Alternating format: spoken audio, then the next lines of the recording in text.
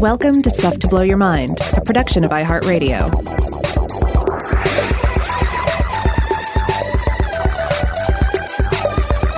Hey, welcome to Stuff to Blow Your Mind. My name is Robert Lamb. And I'm Joe McCormick, and today we're picking up with part 2 of our talk about Aniconism in the history of art and religion. Aniconism, as we described in the first episode, is the demarcation of divine presence without figural representation. And that was a definition that was given in an essay that I talked about in the last episode from the journal Religion in 2017 by the Yale University art historian Millet Gafman.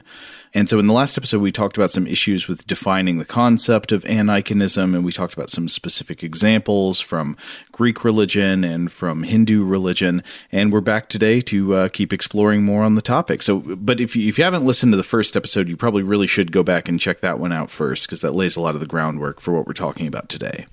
Yeah, and I do want to remind everybody that again, this is a topic where it ultimately touches on an array of different cultures, different moments in time, different places around the world, and it's not something where you can really just boil it all down to a universal law or two concerning like why Aniconism is utilized and what its values are, what its the pros or the cons, etc. It's going to vary from culture to culture. And likewise, a lot of our, I guess, bigger questions about it, like what does it do? What is, those two are going to be elusive. You're not going to really be able to come up with like one solid answer that is going to cover everything.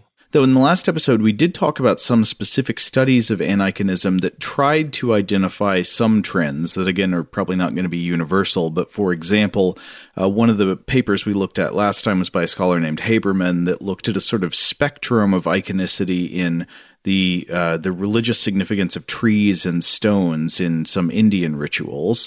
And one of the trends that was extrapolated from that, at least as Haberman argued, was that it seems especially devotional religious practices, or religious practices that put a lot of emphasis on the relationship between the person and the God, tend over time often to transform originally aniconic images, such as just unadorned rocks and trees as symbols of divine presence, into more iconic versions of themselves. So you might end up decorating those rocks and trees with clothing or with masks that have a face on them.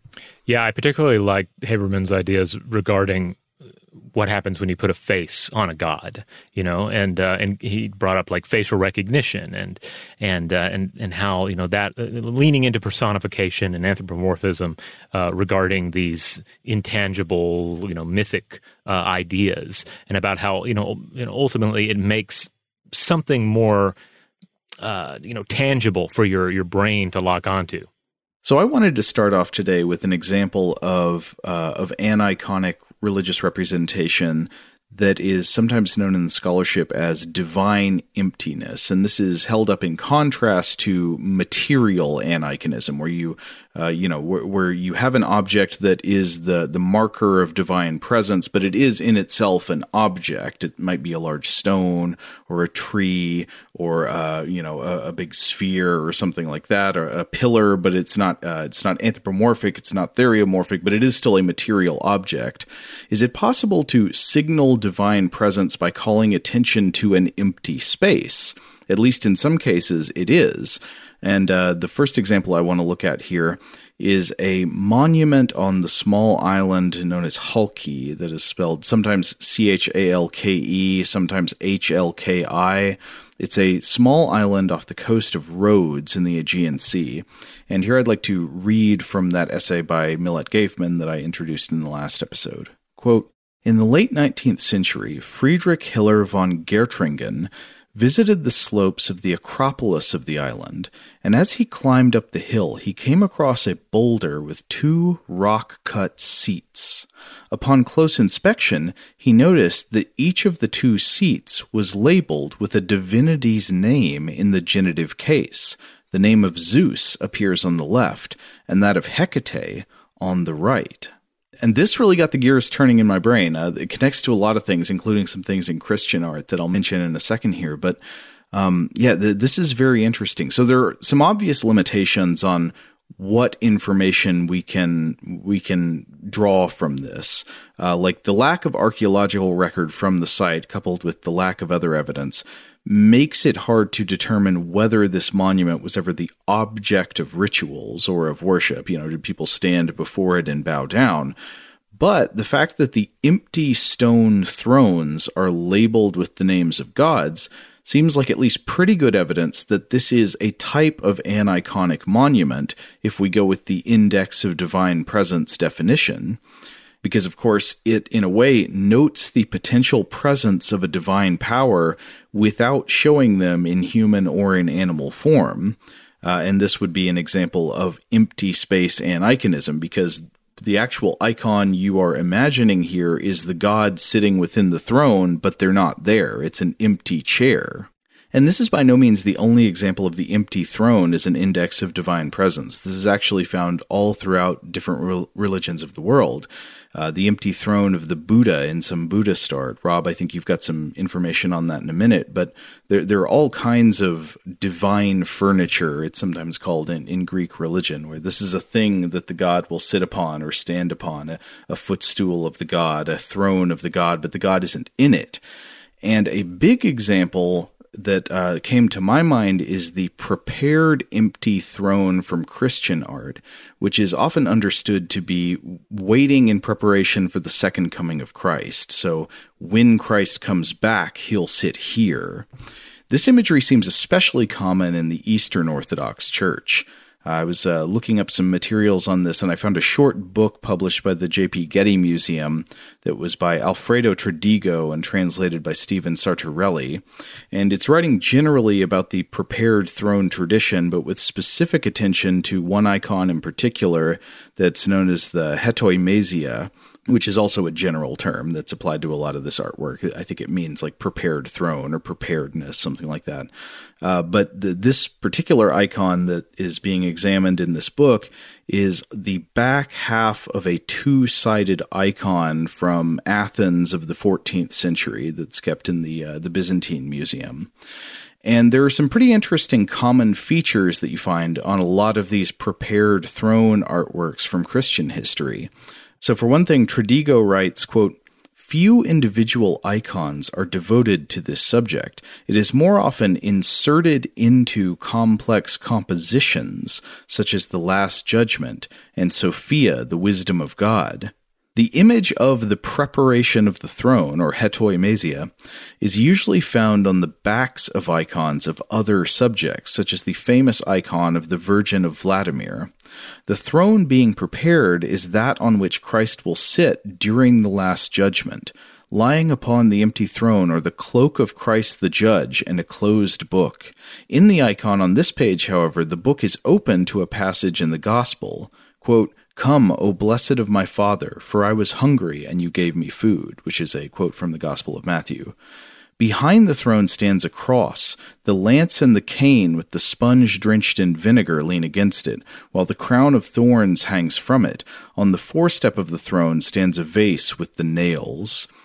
And so you got a lot of this imagery that's charged imagery having to do with the Passion narrative in Christianity and other visions of the Last Judgment.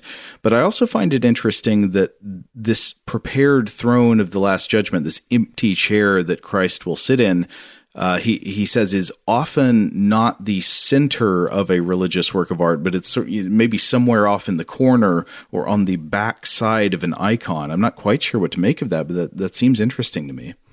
It, I was thinking it's like, okay, it sounds like it has all the aniconic paraphernalia, Mm-hmm. And in a sense, it reminds me a bit of hoarding. It's like the hoarding of aniconic symbols.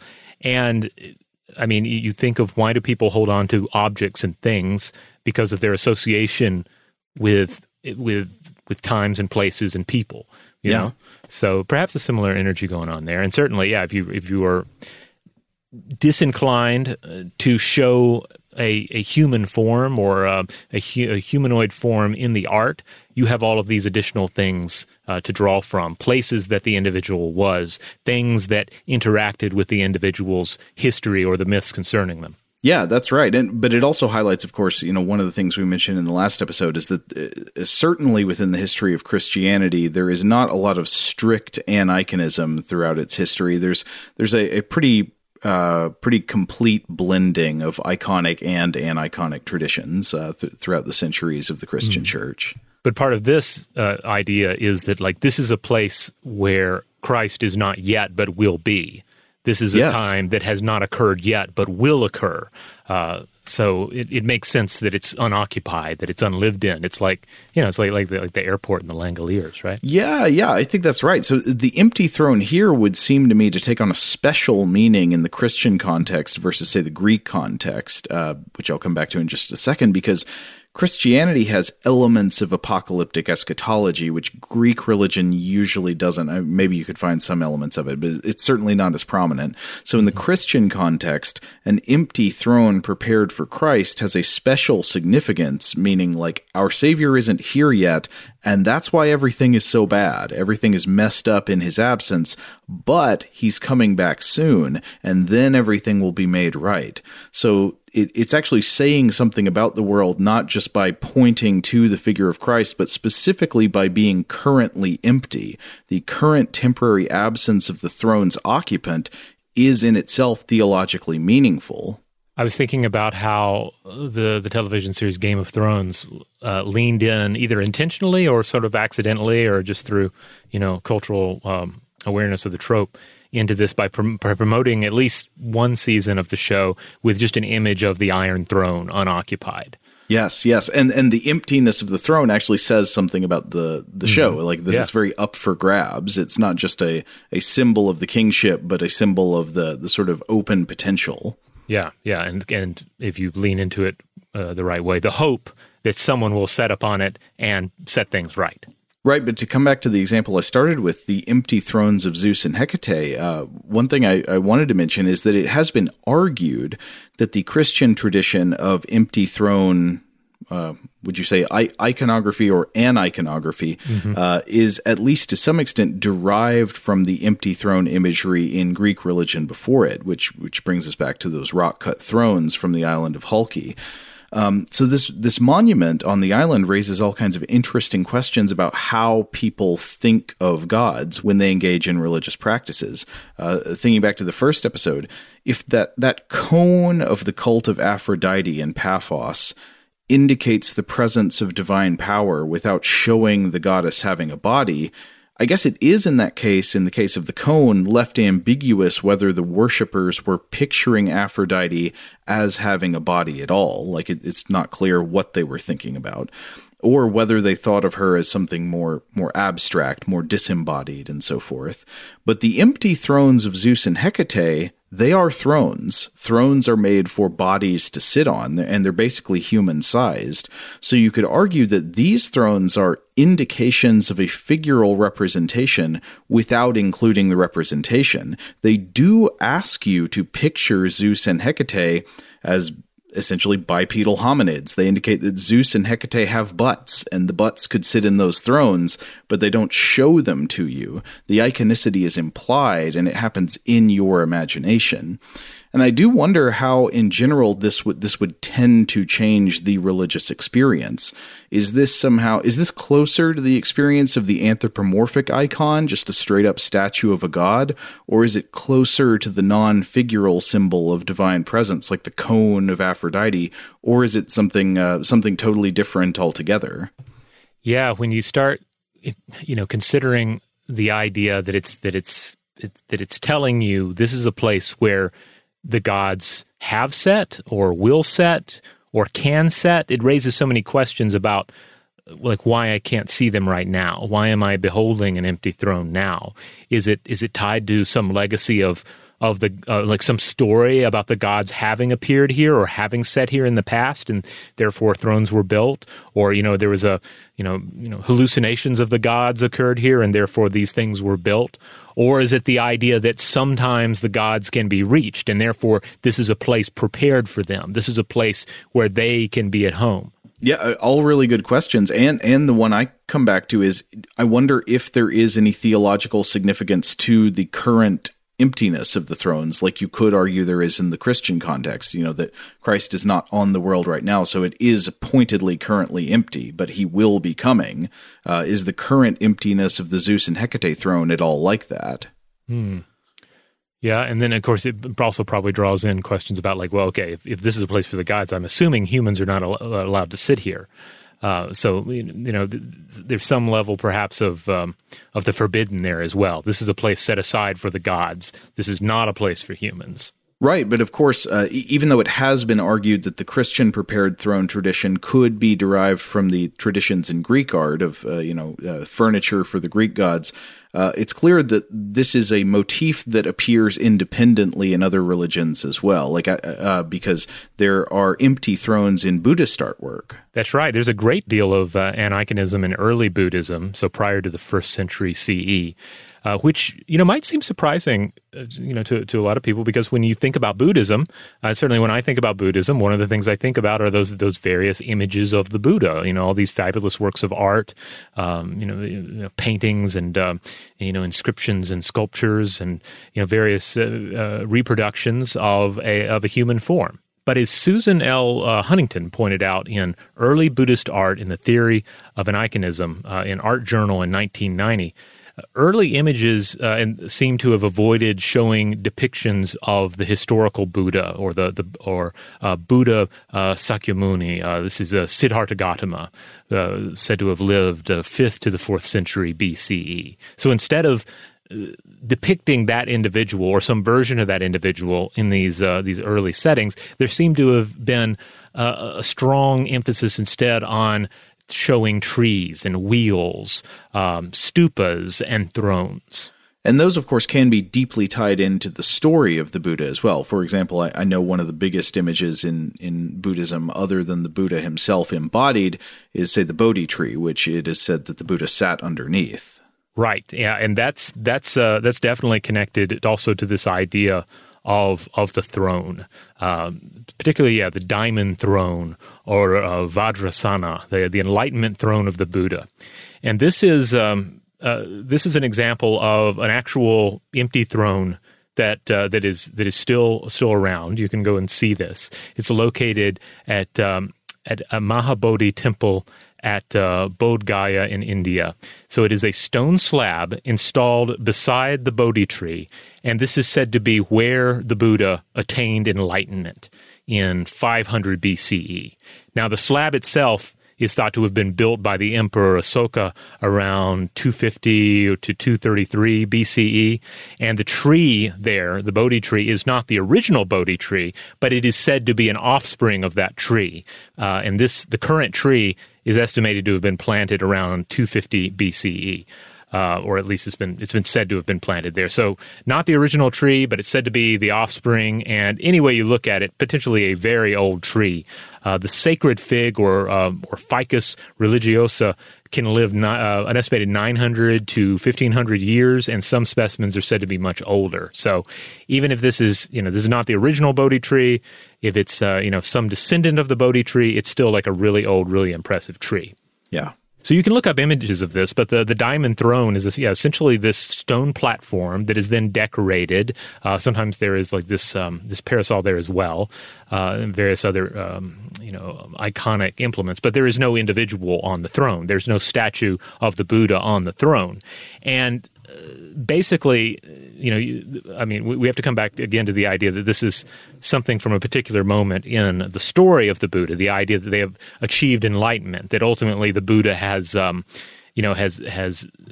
moved on into nirvana, and is beyond the limitations of the physical form in this life, etc. And so there's a lot of that in the aniconic aspects of the image. Oh, that almost seems an inverse of the Christian prepared throne, right? Like if the empty throne of Jesus is that, well, it's empty now, but he's coming back and he'll sit in it.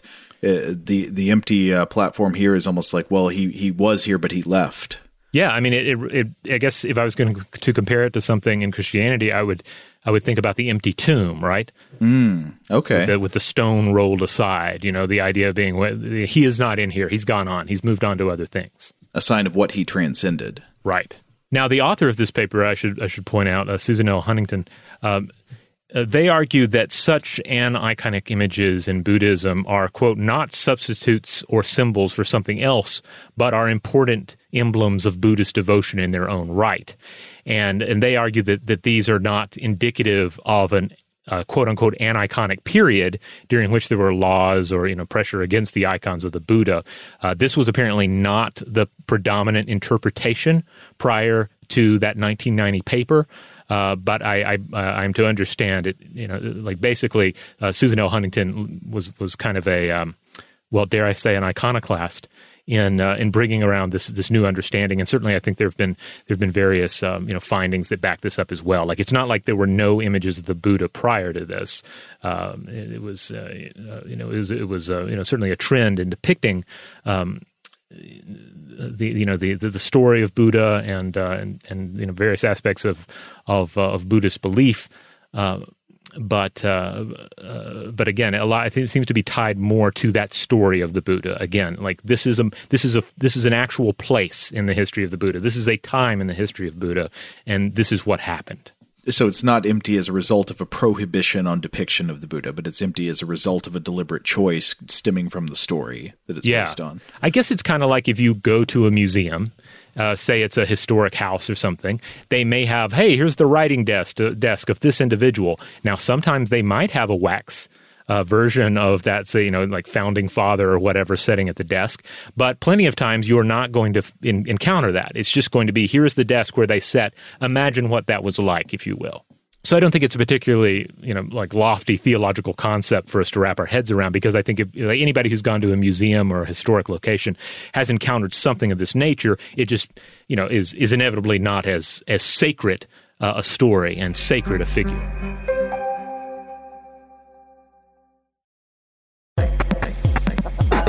So in looking at these examples in particular, a question that really interests me is there any difference on average for the mental experience of a religious adherent of a cult with a figural icon, like a statue of Zeus or something, versus an empty space icon, like these examples of sacred furniture, the diamond throne or the empty throne of Zeus and Hecate? I was trying to see if I could find any possibly applicable scientific research here. I did find something that might tell us something interesting, though I want to be careful not to overinterpret, but we'll see if this seems at all relevant. So I did find a study from the Journal of Cognitive Psychology in 2011 by William L. Thompson, Yaling Xiao, and Stephen M. Kosselin, called Dissociation Between Visual Attention and Visual Mental Imagery. And this study addressed the question, what is the difference in the brain between focused visual attention and mental imagery? In other words, what is the actual difference between seeing and imagining?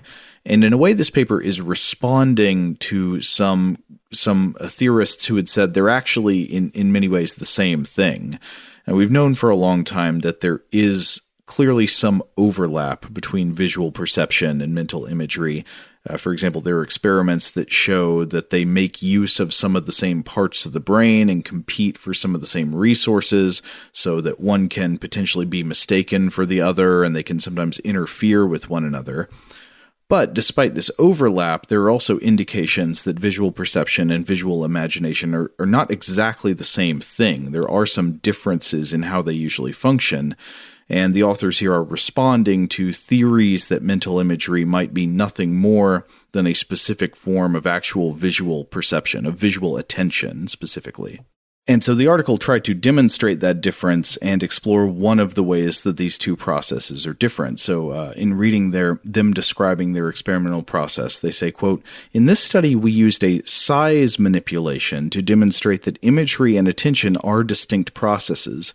We reasoned that if participants are asked to perform each function, both imagery and attention, using stimuli of two different sizes, large and small, and that stimulus size affects two functions differently, then we could conclude that imagery and attention are distinct cognitive processes. Our analyses showed that participants performed the imagery task with greater facility at large size, whereas attention was performed more easily using smaller stimuli. This finding demonstrates that imagery and attention are distinct cognitive processes. So the task involved them like trying to notice the appearance of small dots within differently sized spaces, and then the contrasting test groups there were sometimes those spaces were occupied by a shape where they were applying visual attention, and other times those spaces were occupied by something on which they were asked to project mental imagery.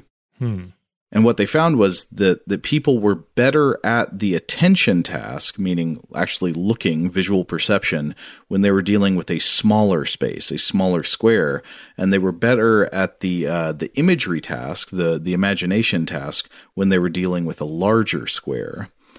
So I'm not sure this tells us anything about empty space aniconism versus direct iconic representation, but it might. I mean, I wonder if this has something to do with like feelings of sort of spatial expansiveness in how you manipulate imagined imagery versus how you would actually respond to a physical statue that's right in front of you and you're looking at it, focusing your actual visual attention on it when you're concentrating on the divine. Yeah, I mean, I think these findings are really interesting, but yeah, I feel like you could kind of cherry pick them and apply them all over the place to some of these examples we've looked at, you know? Yeah. Because I'm tempted, for example, to come back to what Eckhart Tolle said about, find this small piece of nature and focus on it. Focus your attention on this bird or or this crystal or whatever. I'm thinking about the idea of using the Krishna stone and focusing on that as opposed to the mountain that is also Krishna, out of which the stone was harvested. Both, I can sort of see the value of both, in sort of the largeness of a god or a goddess, or the relatability of a god or a goddess. At what points is it more advantageous or desired to feel a sense of like personal connection and concentration regarding a divine figure, and other times is it better, to have that sort of awe moment, like just thinking about Buddha imagery, is it if it's one, you have the Buddhas of all size, right? You have Buddhas that are tiny little statues that you carry in your pocket. You have Buddhas that are human size. You have Buddhas that are carved out of mountains and are like titanic and awe-inspiring works to look at. Well, I think about the ways that different sizes of the same icon are I think, supposed to target people, different emotions in believers. For example, the tiny crucifix that somebody wears around their neck versus the Christ the Redeemer statue in Brazil, which is gigantic. I think those are supposed to create different feelings. One is a feeling of awe, that you are small and that God is big, and that you can kind of surrender yourself to this gigantic, awesome power with the big statue. Versus the crucifix that you wear around your neck, I often take as a sign of intimacy, like closeness with God, what sometimes Christians would call the personal relationship, though that's probably not a term that everybody who wears a crucifix would use. Yeah, this is all interesting. This will be something we'll have to hear from listeners about as well. But on the subject of mental images and visual images, I started thinking about this question of again, what's the difference? How do you compare the two? And in looking into this, I ran across an interesting article by David Van Drunen, and it's titled "Pictures of Jesus and the Sovereignty of Divine Revelation," published in the Confessional Presbyterian in 2019. So this is like a theological journal where it's for people within the church discussing church matters. Yeah, but I found it pretty relatable, though, in what they're talking about here, because they're not really like diving deep into theology here. They're ultimately asking like what's the difference between these two, and observing like sort of the push and pull of aniconism and iconism within this tradition. All right. Pointing out, quote, many traditional Reformed discussions of the Second Commandment, again referring to the Ten Commandments, the idea of graven images and all, have clearly taught that it prohibits forming mental images of God as well as representing Him artistically, which I found really fascinating, because so much of what we've been discussing so far is, especially when we were talking about the Krishna example earlier, the idea that if you have a very aniconistic medium with which to engage with, this stone that does not look like a person, then you can kind of summon whatever anthropomorphized incarnation of Krishna you want, And so basically, I ended up just sort of taking the mental image portion of that for granted. Like, of course, you're going to then imagine Krishna in whichever form relates to your current circumstances, or what you are looking for most out of your religious life. Likewise, we were talking about God, images of God, when we're just asked, gut reaction, what does God look like? And you end up picturing the sky god from the Sistine Chapel or from Monty Python or whatever. Yeah, and I alluded to this in the last episode, but there's actually tons of debate among Jewish scholars about how best to interpret the second commandment. Thou shalt not make unto thee any graven images. What exactly does that mean? What are the limits of that? I think it's clear from the historical context that one big thing was that many of the other tribes of ancient Canaan, they had religious practices that would be centered around a central cult icon. So they would have an idol that would be a statue of some kind, and their worship in some way was around that or directed toward it. And so the banning of idols was in one sense, I think you could interpret that as just a way of saying, hey, we're not like any of these other religions around us. They've all got idols, but we don't. But that's kind of interesting, because one way that the ban on graven images has been interpreted is not just like, don't make idols of other gods and worship them, but also don't make idols of me, the God who is speaking this commandment to you. I do not want to be represented in an animal form, say as a golden calf. Yeah, so I was kind of surprised when we reached the level where some people take it to the next phase and say, do not form a mental image of the God in question. Right, don't even do it in your head. Yeah, which, and we'll get into the major, I guess, arguments against that. But it makes me think, again, of the idea of the Monty Python God, where if there's nothing else to draw on, I'm going to draw on that one image, Mm-hmm. But yeah, basically, you reach the point in the argument where you have to deal with the inevitability of mental images. It's just hard to ignore. That this is one of the points that Van Drunen makes in this, is like, it's just something that happens automatically. It's that gut instinct imagining of the Monty Python God again. And so critics of this have argued that if mental images are inevitable, well, then that means visual images are perhaps permissible as well. Like people are, which I think that I can understand that argument. It's like people are going to imagine what Christ looks like, and if we don't give them some guidance, then they're going to cling to something or another, mm-hmm. Which I feel like is kind of the case with these images of the Judeo-Christian God, where it's like, you didn't give me anything to picture, so I'm only going to picture the Sistine Chapel. I'm only going to picture a Stephen Colbert skit or the Monty Python depiction of the Almighty. But then Van Drunen points out that it has gone in the opposite direction as well. People saying, well, if visual images are not allowed, then we cannot have mental images either. Why on earth would we say no visual images if we're going to still let people have mental images? Though again, how do you enforce that? Oh, this kind of reminds me of some of the teachings of Christ about how to obey the Torah, and I think this was something that was taught by other rabbis as well, that you have heard, thou shalt not commit murder, but in fact, if you're angry with someone, you've committed murder in your heart. So it's like, not only don't do it physically, don't even go there mentally. Which I think you could look at that multiple ways, but one way to look at it is that's a sort of like extra safety valve, right? It's like, if you can't even go that far, then you're not even going to get close to committing a physical murder. Yeah, I can definitely see the connective tissue between those two concepts, yeah. Which, I mean, ultimately, I guess this is something that you get at in any of these religious traditions. It's like there's the external world of symbols and imagery and literature and so forth, but then there's inevitably the inner experience as well. And the two are connected, but there are also these walls between them. And at various points in history, people have really gotten caught up on that inner world, like how to. Ultimately, that's where we all are. Like that's where all the main battles are taking place, right? That's where you're trying to enter some sort of meditative state. That's where you're trying to obtain peace.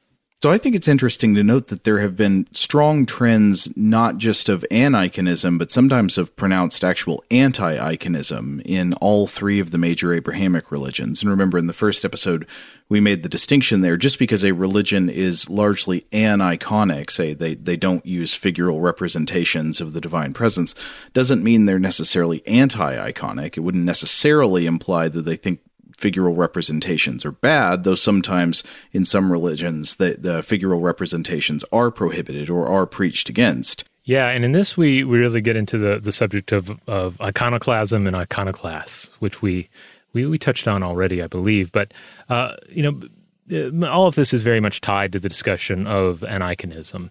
Now, a lot of you've probably heard various artists and thinkers referred to broadly as iconoclasts.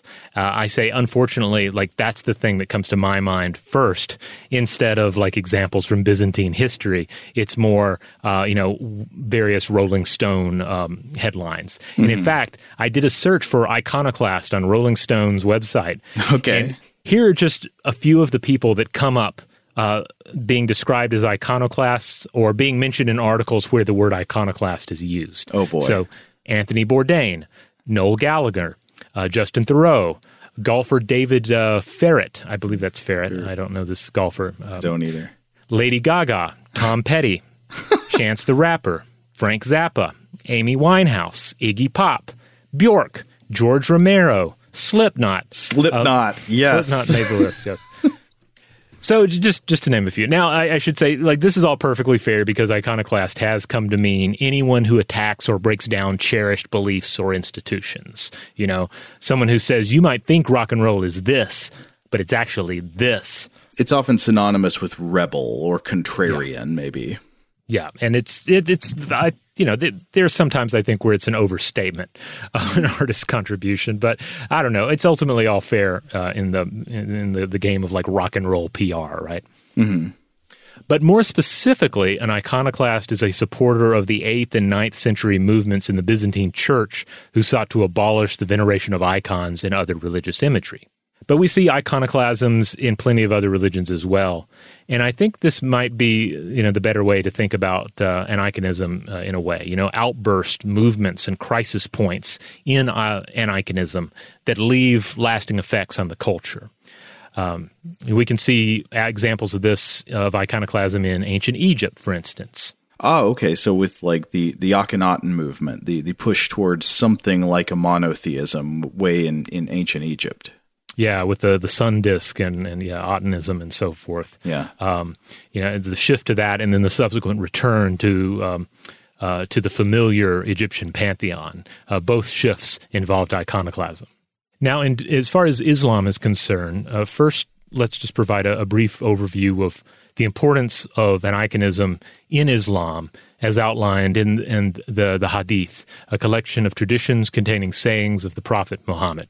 So my main source on this is a really excellent paper, Between Cult and Culture, Bamiyan, Islamic Iconoclasm, and the Museum by Finbar Barry Flood of NYU, an expert in Islamic art, and it was published in the Art Bulletin in 2002.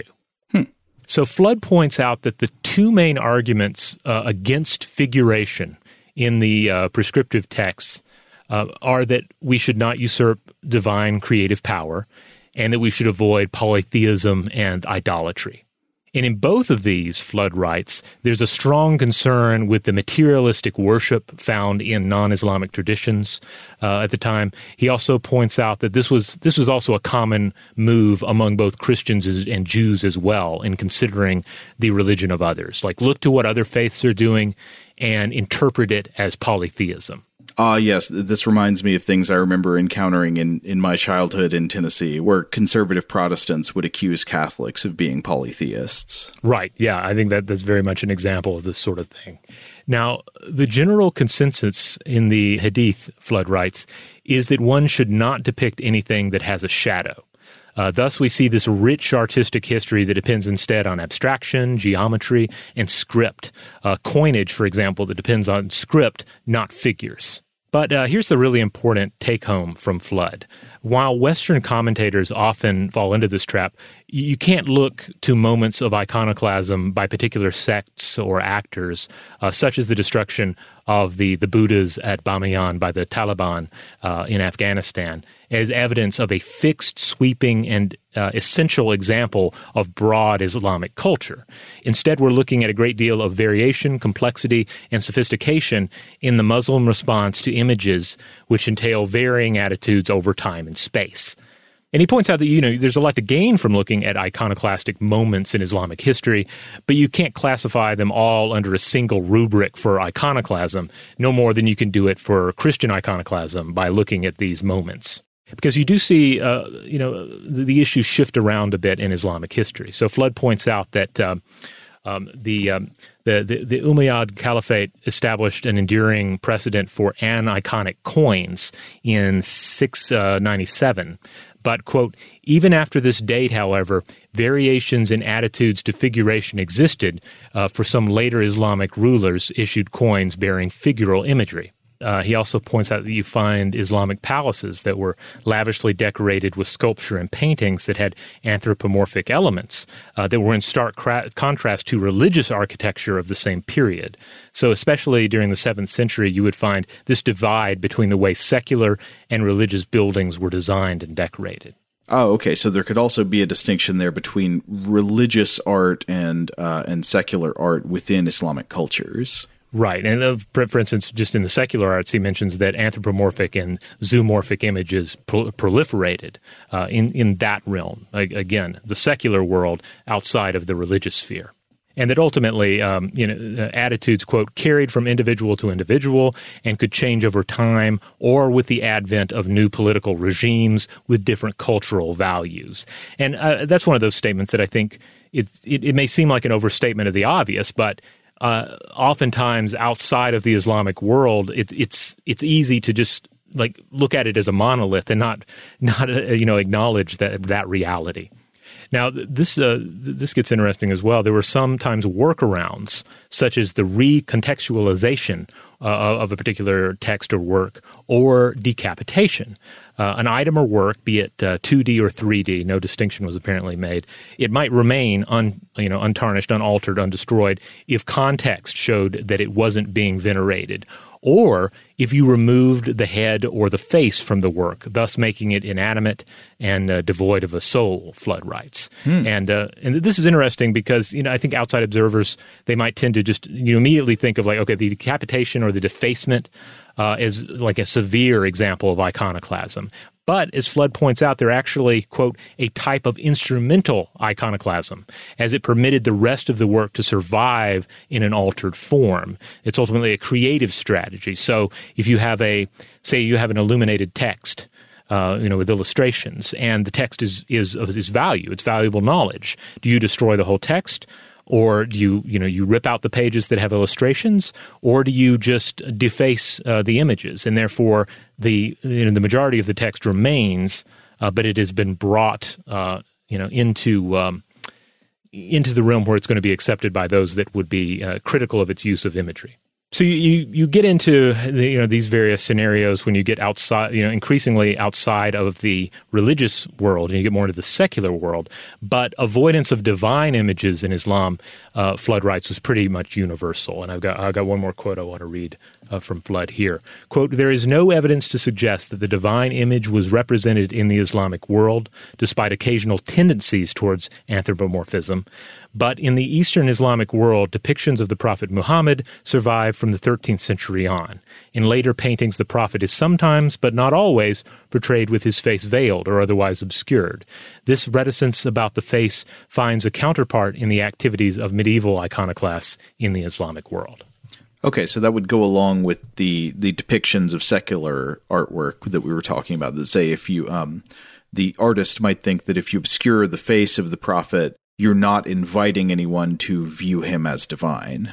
Yes, but I think it's important to drive home that in this example, and really all the examples we've been discussing here, is that it's more a story of different movements of Aniconism, outbursts of Aniconism, and the ebb and flow across the centuries or longer.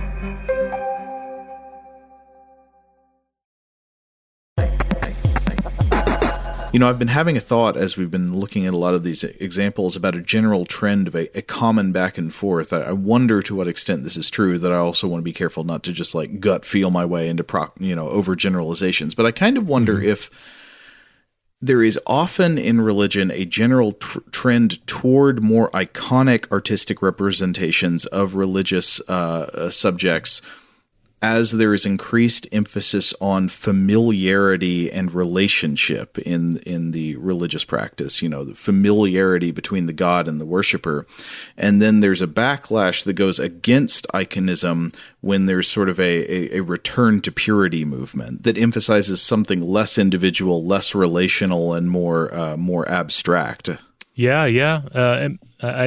I can see where that could certainly be a part of it. I mean, there's also a frequent trend is like, what do you make these images out of? You're making them. They're fine works of art. They're material possessions. So I feel like there's the material and the rebellion against the material world that takes place in all of this as well. Again, across various cultures. Now, almost everything we've talked about so far has been in the context of religion, but of course some of these same ideas about iconic representation versus aniconism could be applied outside the context of religion. Yeah, I was thinking, for instance, about the Muppet Babies. You remember? Did you ever watch the Muppet Babies, Joe? Oh yeah, I did. I remember. Yeah. Well, remember we never saw the nanny's face, right? Oh, that's interesting. I mean, we did see legs. Does that count? I guess that's part of the spectrum, right? We talked about the spectrum in the last episode. That just seeing the legs and the sneakers and the striped socks does seem less figural than showing the whole body. Yeah, she is kind of the goddess of the Muppet Babies, and we never see her face. What does it mean? Is she like a god? Can we not imagine what her face is? Can they not see her face because they have their vision's not good enough, because she's pretty tall. But this also made me think of various franchises where there are particular types of franchises, like the Star Wars sort of franchise, where it's been created, it's been embellished and built upon, and then you end up with a certain set of guidelines, usually internal guidelines, for what can and cannot be done within this fictional universe. Like the main example that comes to mind is like the long-standing mandate that you're not supposed to give a name to the species of Yoda. That Yoda's Yoda, and you just can't talk about like what he is or where he comes from. And a large part of that is like you want some sort of mystery in your expansive world. If you don't have mysterious gaps in it, it will all feel too small. I just feel sure that somebody has broken that rule at some point. There's got to be like an expanded universe novel that said what species Yoda was. They went to the Yoda planet. Am I wrong? I don't know. Oh, okay. I mean, it's possible. I would like to hear more about it if that's the case. But I feel like it was pretty strongly enforced, or at least honored by people who were playing in the Lucas sandbox. But it made me wonder. Okay, well, what about what else is there, say, within the Star Wars world? I guess there's the Clone Wars. When after the first trilogy came out, Lucas knew that he wanted to do something with the Clone Wars eventually, so there was a prohibition against prequel matters because he knew he wanted to do his own prequel. But it made me think about visual depictions, and again, this would largely be a matter of like internal mandates and internal statements about what can and cannot be depicted. But I wonder if there are any largish fictional universes where there is some sort of prohibition against visualizing certain characters or entities. The only possible example that came to mind, I was thinking about this, and again, I have no access to internal documents, so this is all just me guessing. But I know in the the Warhammer 40,000 universe, I don't think you ever see depictions of the chaos gods that are trying to bring about the ruination of the galaxy. And I wonder how much of that is there being a mandate that says, hey, you shouldn't actually illustrate what these things look like. Or is it just simply a matter of like professional artists working within that realm and being inspired by a legacy of artists working in the weird and the dark? If they just instinctively know that, okay, if you have some sort of dark elder god, if you actually draw it, you will diminish it in some fashion, and it needs to be this sort of big, scary concept as opposed to something that fits on a single page. I've got one. What's that? Never see Dr. Claw, do you? Or you never see his face? Oh, that's right. It's just the glove. Not in the actual series. I mean, I'm sure they broke this rule in the live action films, but yeah, in the old cartoon, he was you never saw his face, just that clawed hand, and you saw his cat, right? Right, though apparently at some point there was an action figure, because ultimately the purpose of every cartoon is to sell toys. And so you got to have action figures. And what would have been great is if the action figure had just been an optical illusion. It's like a chair with an arm from no matter what angle you look at it. I would have given them credit on that. But no, there is an action figure that's just, he's plastic. He's just got gray hair and he looks angry and he's wearing a black jacket. Can you look this up and find it? I will look it up, but while I'm looking it up, I think you've really touched upon, you've basically answered the question. Like all these things I've mentioned, Star Wars, Warhammer, even Muppet Babies, I guess, these are all about creating icons, mass producing icons and selling them to children, So if there's Aniconism within Star Wars, that's to its detriment, because that's one less thing that you can make into a figure and then sell to somebody. But I got to have you look it up, Rob. Put this stuff in your head. Oh, now the first thing that comes up is the toy, but its face is obscured. So, I mean, as part of the packaging, like the original packaging, you would have to buy him to see what his face looked like. Oh, that's a good gimmick, but I still don't like it. I've got to find another image. Okay, here it is. Now I see it. That's not Dr. Claw. That's not him. Why does he have such big teeth? Yeah. He has he's gritting his teeth and his mouth is open, like his lips are open very wide, but his teeth are clenched together. Yeah, that's not my Dr. Claw. What does his hair look like? Who else has that 3-spiked hair? Is that like Goku hair? I'm looking at kind of a thumbnail of it, but I get strong David Lynch and David Cronenberg vibes, that like kind of white, impressive hair that kind of sticks up. But still, he looks angrier than either of those two individuals. So I really don't know what to make of this Dr. Claw here. Also, huge belt, a gigantic belt buckle that's as big as his face. Oh, not quite as big, but that's a big buckle. Did we ever see what Cobra Commander looked like on the old G.I. Joe cartoons? Seems like that might have been another area where you were not permitted to see like what was under the mask. You just had to imagine it. Oh, well, this actually this connects to an area that I know you know well. I wonder if masked characters and the desire to keep the mask on, obviously they're still anthropomorphic because they're in their bodies. I mean, they're pretty much fully embodied, but the hiding of the face does in a way seem maybe lightly analogous to a type of light aniconism. It's obscuring one of the most important parts of the human figure. Yeah, so if you can never see Cobra Commander's face, like you can never see him as a full human, like he's always going to retain a certain mystique and inhumanity. Yeah. So anyway, that's all I have. Not really much in the way of answers on all of that, but just sort of questions. And then I guess that's kind of the truth on pretty much every example of aniconism that we've discussed here, is like it ultimately raises more questions than we have real answers to, and just kind of makes you think and ponder like our relationship with images.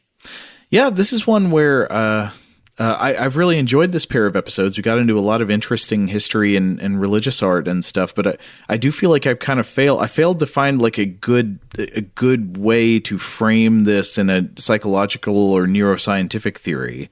So I don't know, maybe listeners could help us out with that. What does this bring to mind for you in those worlds? Yeah, we're a bit like Brother William at the end of The Name of the Rose, where we feel like that, these ladders that we've built and used and inherited have failed us in arriving at the truth. When the library is burned, and we just have to walk away from it. Well, let's not die wedged in that secret passageway. No. All right. So once again, we'd love to hear from everybody out there, your thoughts on, especially, any kind of aniconism that you have grown up in or, have a cultural connection to. I'd love to hear from you on that. So, certainly, anything in the art world is fair game. Write in. Let us know. In the meantime, if you want to listen to other episodes of Stuff to Blow Your Mind, you can find us wherever you get your podcasts, and wherever that happens to be, we just ask that you rate, review, and subscribe. Huge thanks, as always, to our excellent audio producer, Seth Nicholas Johnson. If you would like to get in touch with us with feedback on this episode or any other, to suggest a topic for the future, or just to say hello, you can email us at contact@stufftoblowyourmind.com. Stuff to Blow Your Mind is a production of iHeartRadio. For more podcasts from iHeartRadio, visit the iHeartRadio app, Apple Podcasts, or wherever you listen to your favorite shows.